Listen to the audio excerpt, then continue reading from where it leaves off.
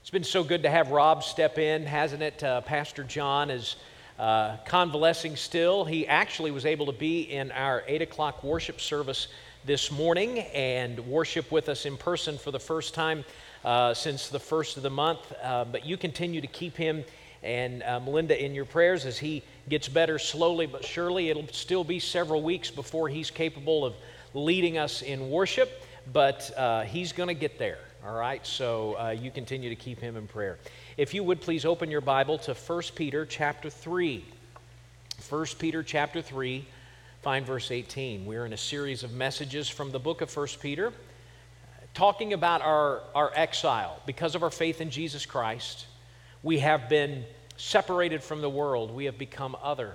And that other experience is what the book of 1 Peter is all about. 1 Peter chapter 3, verse 18. There are really two kinds of suffering in this world. There is the suffering that is a part of just living in a world that is not as it was designed to be.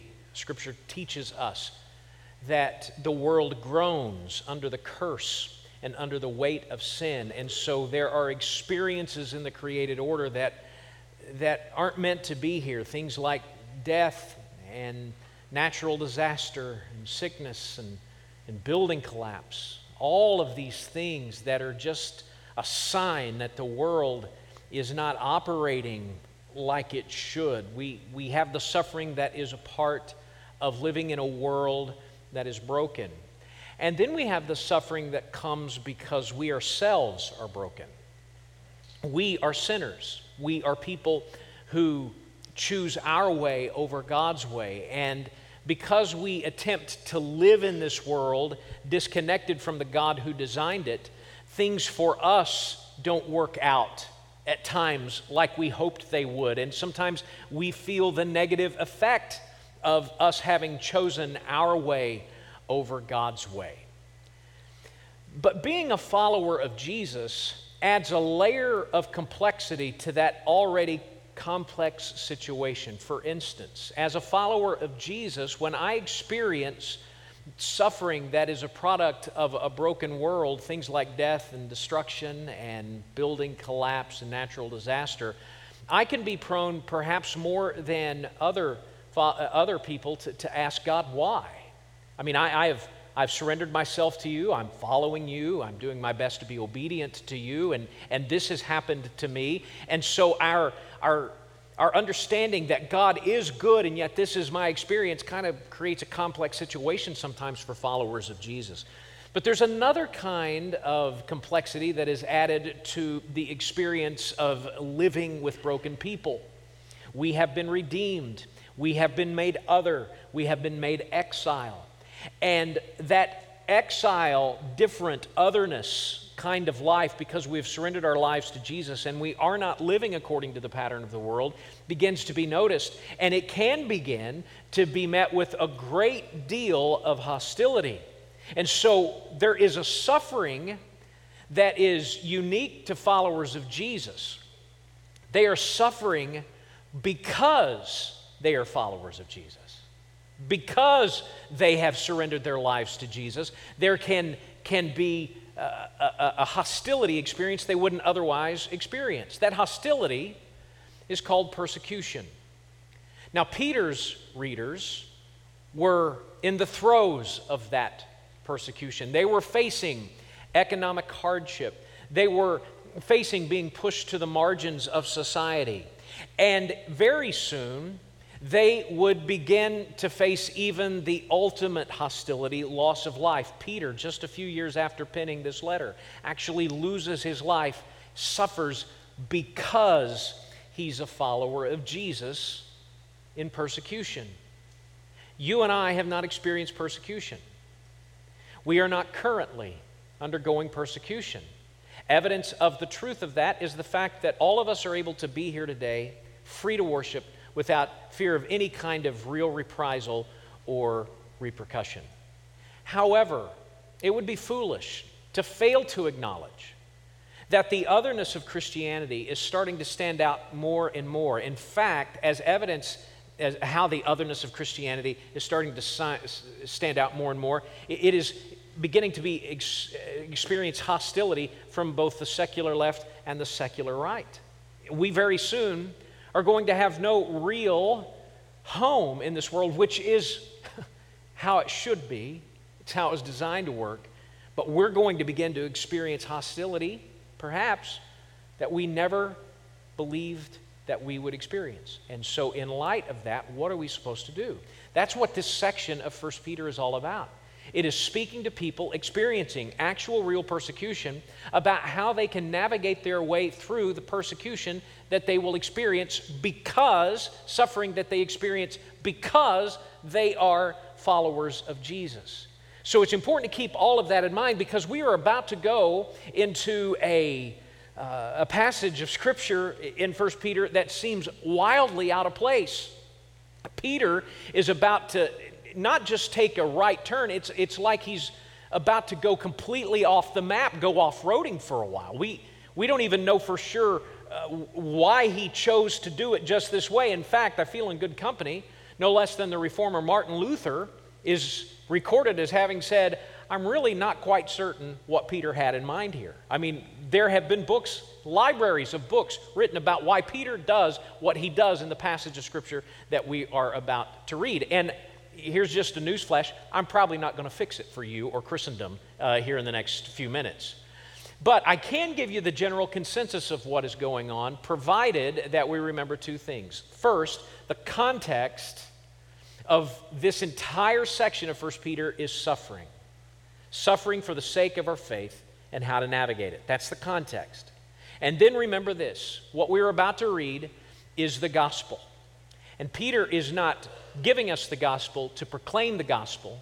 He is giving us the gospel as an illustration. In other words, in talking about suffering, Peter wants to use the gospel as an illustration of what is involved in suffering because of our faithfulness to Jesus. So here's what I'm going to do. I'm just going to isolate it completely from context. We're just going to talk about these verses, not paying any attention to what comes before or after. We're just going to talk about these verses so we can see what he's doing, and then we'll pull out and we'll see how it fits in context with what's going on. All right? So let's look at verse 18. Peter writes, "For Christ also suffered once for sins, the righteous for the unrighteous, that he might bring us to God, being put to death in the flesh, but made alive in the Spirit." It's my favorite verse of the Bible, hands down. This is my favorite verse. This is the verse, if I'm going to have anything on a tombstone, this is what will be etched on it. And it's a simple proclamation of a simple truth. Christ suffered for the sins of the unrighteous, you and me, to make us righteous, to do something that no other world religion claims to be able to do, to bring us to God. Other world religions require us to earn our way or move our way to God. What verse 18 tells us is that Christ Jesus made us righteous in the sight of God by dying a death on the cross for our sins. And because he has made us righteous, he is able to bring us to God. And he did that by being put to death in the flesh, the crucifixion, and it was confirmed as being sufficient in God's eyes through the resurrection of the dead. He was made alive in the Spirit. All right, so far, so good. Here's where things start to get a little strange for us. Because he says in that resurrected state, being made alive in the Spirit, he went, verse 19, and proclaimed to the spirits in prison. A couple things there. What does the word proclaim mean? Well, in most other usage in the New Testament, it's translated as another word. It's translated as the word preach. So there's a sense in which Peter said that a post-resurrected Jesus went preaching. Where did he preach? To the spirits in prisons. What? Who are they? He goes on to tell us this. This will clear things right up. Verse 20, because they formerly did not obey when God's patience waited in the days of Noah. Okay, everybody got it? You good? We can move on? Maybe not. Maybe not. You see, he's referencing here spirits who were active in the days of Noah. Now, I don't have time to run down every rabbit trail that could potentially open up for us, but I can give you the general consensus of what he's referring to. In Genesis chapter 6, we are told that the sons of God, which are references to fallen angel beings, that's what generally is believed, the sons of God consorted with the daughters of men to produce a race of vile and wicked human beings, so vile, so wicked, that it resulted in the flood, the destruction of the earth. We are being told here that in a post-resurrected state, in an event not recorded for us by any other passage of Scripture, Christ Jesus went there and preached to them. You're thinking, okay, well, what did he preach? Well, we're not told, but there are a couple of options. Option number one is that he went to these fallen angelic beings and said, you didn't know about me, and you didn't know about what I would do on the cross to reconcile humanity to God. And so I'm here to preach to you the gospel so that you can be redeemed out of prison and out of judgment. That doesn't make sense with any other passage of Scripture in the Bible. Paul said it is appointed man once to die and then the judgment. When we die, we have made our choice about Jesus. There is no second chance. That's the first thing. Second thing is we're talking about spirit beings here, not flesh and blood beings, and they are neither redeemed nor in need of redemption. And so none of that makes sense. So we can lay aside that Jesus went and preached the gospel in hell. All right? So we're left with a couple of options. And the very best option, we believe, is this. He went there to proclaim victory. He went there to proclaim final judgment over sin and evil through his death on the cross and resurrection. That's hinted at in the words that come. Going back to verse 20, they formerly did not obey when God's patience waited in the days of Noah while the ark was being prepared, in which a few, that is 8 persons, were brought safely through the water. We have to understand why judgment came in the first place. It came, we know, because God was judging a race of vile and wicked beings, a race of humans that had so thoroughly corrupted the earth it needed to be judged. But the reason that those beings did that was an attempt to thwart the purposes of God. See, all the way back in Genesis chapter 3, we are told that as a punishment, as judgment on the serpent for deceiving Eve, that the seed of the woman, the offspring of the woman, would crush the serpent's head, would ultimately serve as the destruction for Satan and all the evil that he wrought. And so, from Genesis chapter 3 forward, you can see an effort to constantly corrupt, thwart God's plans to bring about redemption through the seed of the woman. So the reason that these corrupt, fallen angel beings came to the earth to produce a race of wicked, vile beings, humans, was in an attempt to stop the prophecy of Genesis 3 that Satan would ultimately be defeated by the seed of the woman. So, it didn't work then. How do we know it didn't work then? Because God preserved, gained victory over that plan through the preservation of Noah through the flood. So what we believe then is that Peter is saying Christ Jesus in his resurrected state went and to these fallen beings and proclaimed his final victory. You could not stop the plans and purposes of God. Humanity has been redeemed. Satan's head has been crushed. It's a victory lap that he's doing in the place of judgment. So that cleared everything right up for everybody. I got it. Yeah, you're all on top of it. But then he takes a kind of a different turn it's hard to track with them as if it's been easy so far. Verse 21, baptism. which corresponds to this, and the this here is the deliverance of Noah through the waters of judgment. Baptism, which corresponds to this, now saves you.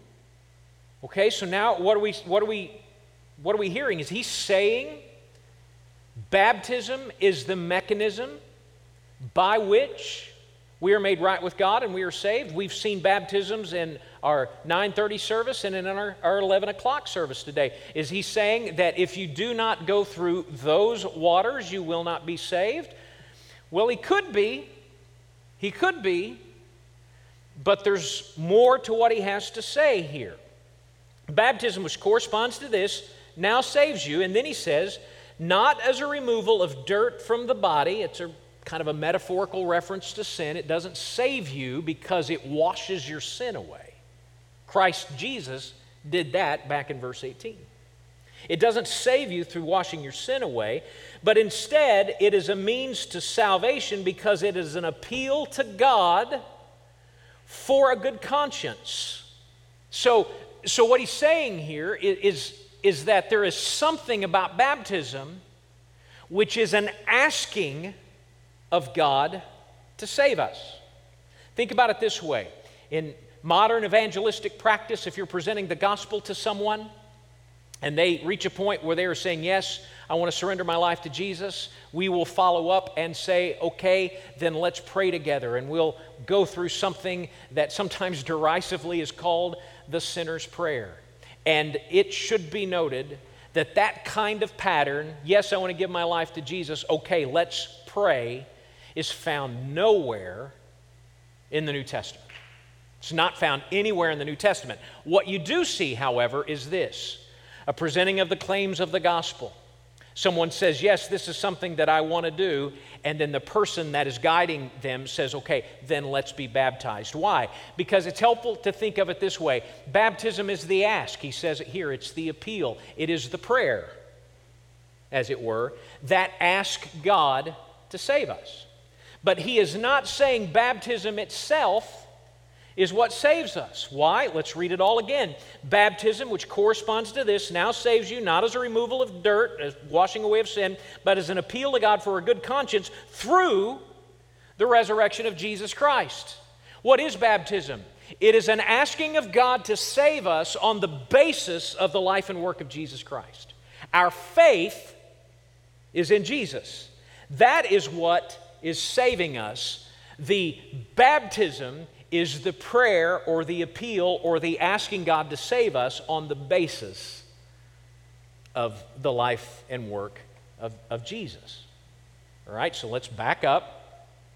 Jesus suffered for sins and gained us the opportunity to be righteous in God's eyes, put to death in the flesh, made alive in the spirit, having been crucified and resurrected.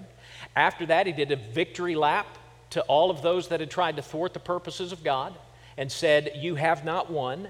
And then he says, you have entered into that story through baptism, and you have been saved through baptism because you have placed your faith in verse 18.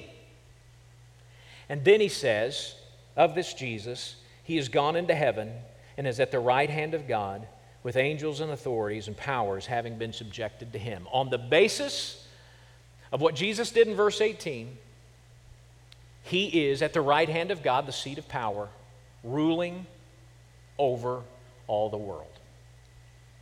Now, I could take verse 18 through 22 and create a sermon where we just simply teach and proclaim the gospel, and I would not be being unfaithful to the text.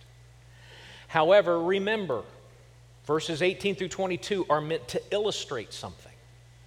They are meant to illustrate something as it relates to the suffering of people who are followers of Jesus because they are followers of Jesus. How do I know? Go back to verse 17. In verse 17, he says, it is better to suffer for doing good, for being obedient to Christ. It is better to suffer because you're following Jesus than it is for doing evil.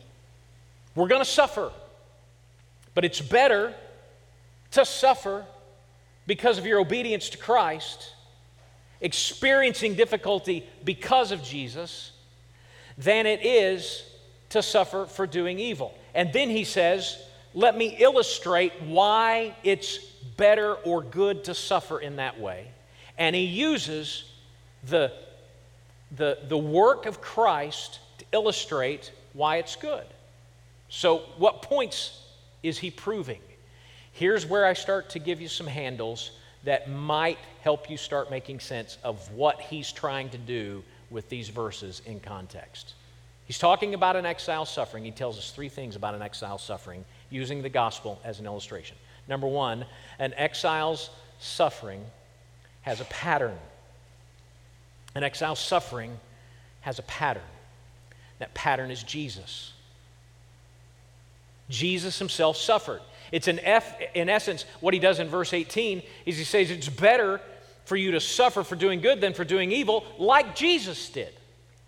Jesus suffered for doing good. He suffered precisely because he was being obedient to God. So Jesus then is a pattern not just for our obedience, Jesus is a pattern for suffering for our obedience. Jesus was acting according to the will of God. He was not wanting to shirk responsibility that God had given him in any way. He stepped headlong into the plan that God had for his life, and he suffered as a result. When we are going through suffering, difficulty, facing hostility because of our faith in Jesus Christ, we need to remember, this is what Peter is trying to say to us, we need to remember Jesus went through this too. And here's the thing, if we as followers of Jesus expect that we won't suffer because of our faith, we're not paying very close attention to the founder of our faith. There is a little bit of prosperity gospel heretic that has entered into the mind of every person in this room, preacher included, where we have come to believe, we wouldn't say it out loud, but we actually operate this way. We've come to believe that if I do what Jesus wants me to do, everything's going to be great. I'm going to get the job, the kids are going to grow up healthy and smart, I'm going to be popular with my friends, my bank account will be full.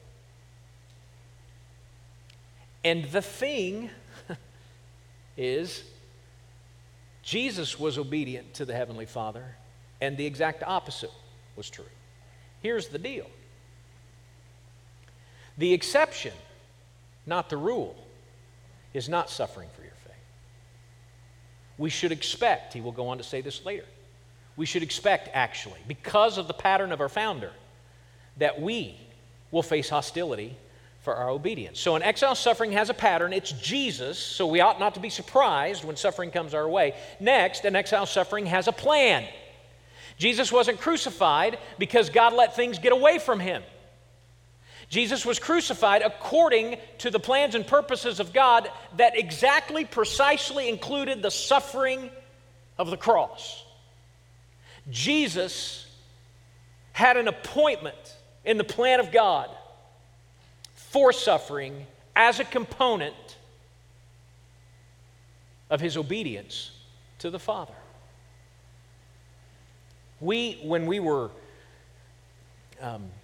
required to stay home for 13 weeks last spring because of the stay-at-home order, pivoted what we were doing at the time. We were going through the letters of John, and when the stay-at-home order hit, we said instead, we're going to go through the book of Job. And I think most people are generally familiar with the overall trajectory of Job's life. Job was righteous and he was an upright man. And God calls attention to Job, to Satan. And he says, have you considered what a righteous, godly man Job is? And Satan says, well, of course he is. You give him everything. And so through a series of events, all that could be perceived as a blessing from God to Job is stripped and taken away for the purpose of proving to Satan that Job will worship God because he's God and not because of the things he gives. And Job wins that battle. Job refuses to curse God, but he does ask why over and over again. He has some knucklehead friends that give him terrible advice and make him ask why and why more, and it actually gets very aggressive with his whys. he finally gets to a point where he's saying, God, I'm suing you. That's the language that is being used. I'm suing you. You need to come to court. And you need to answer for yourselves why I'm doing this. Well, here's the thing. You give God the summon, you better be prepared when he shows up. And God was summoned and he shows up. And we know what goes on from Job 38 forward. Job 38 forward, God essentially says, where were you exactly when I hung the stars in the sky? Where were you exactly when I ordered the seasons? Where were you when I allowed, and this is part of it, when I allowed good and evil to exist in the world? Do you happen to know where the storehouse of snow is? Which, by the way, if I did, I'd empty that thing out. It'd never snow again, but I digress. And we tend to read that as a rant, as God essentially saying, look, smarty pants, you sit down, you shut up, you take it. But that's not what God is doing. God is saying to Job, everything around you bears witness to the fact that I'm in charge and that I have a plan. And so what you have to decide is if you'll trust me to be that kind of God, even if you never know the answer. And Job says, I will trust you.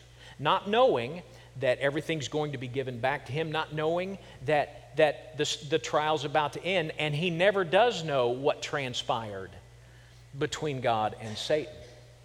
But he comes to understand that even in suffering, there is a God who is ordering and who has a plan. Jesus shows us that as well. He shows us a pattern of suffering obediently, that obedience brings suffering. He's shown us suffering according to and not contra to the plan of God for his life. But then the last thing that Peter is trying to drive home here that helps an exile in their suffering is to see that an exile's suffering has a promise. An exile's suffering has a promise. We've already alluded in verse 22 how there is a proclamation of victory that is taking place there, that Christ has defeated all of the forces of evil and now is at the right hand of God, and everything has been subjected to him. And that is something in which we will share as the sons and daughters of God, having been made righteous by the sacrifice and the resurrection of Jesus Christ. That is something, that victory is something that we will share, but that's not the promise, I think, here. The promise is what Jesus is doing at the right hand of the Father. And what is he doing at the right hand of the Father? According to the New Testament, multiple places, he's interceding for us. He is demonstrating before God that we are his children through the blood of Jesus. Not that God has forgotten it, but as an eternal testimony to something that we have alluded to now for 3 weeks, that when Christians are suffering because they're Christians, God sees them, God hears them, God has them. God sees us in our suffering. God hears our prayers. His face is against those who do evil. And so when we are experiencing hostility because of our faith in Jesus Christ, Jesus sees us, hears us, has us, and him being at the right hand of the Father reminds us that there is never a millisecond of time where we aren't the center of God's attention. So yes, following Jesus may not give you your best life now. It may make everything about your life from this point forward infinitely worse. And you'll do well, I'll do well to understand that happens. I see it in the pattern set for me by my Savior. I see it in the plan that God had for his suffering to accomplish ultimate victory. And I can make it because the promise of God is that because of Jesus, I belong to him. So with those anchors, what do?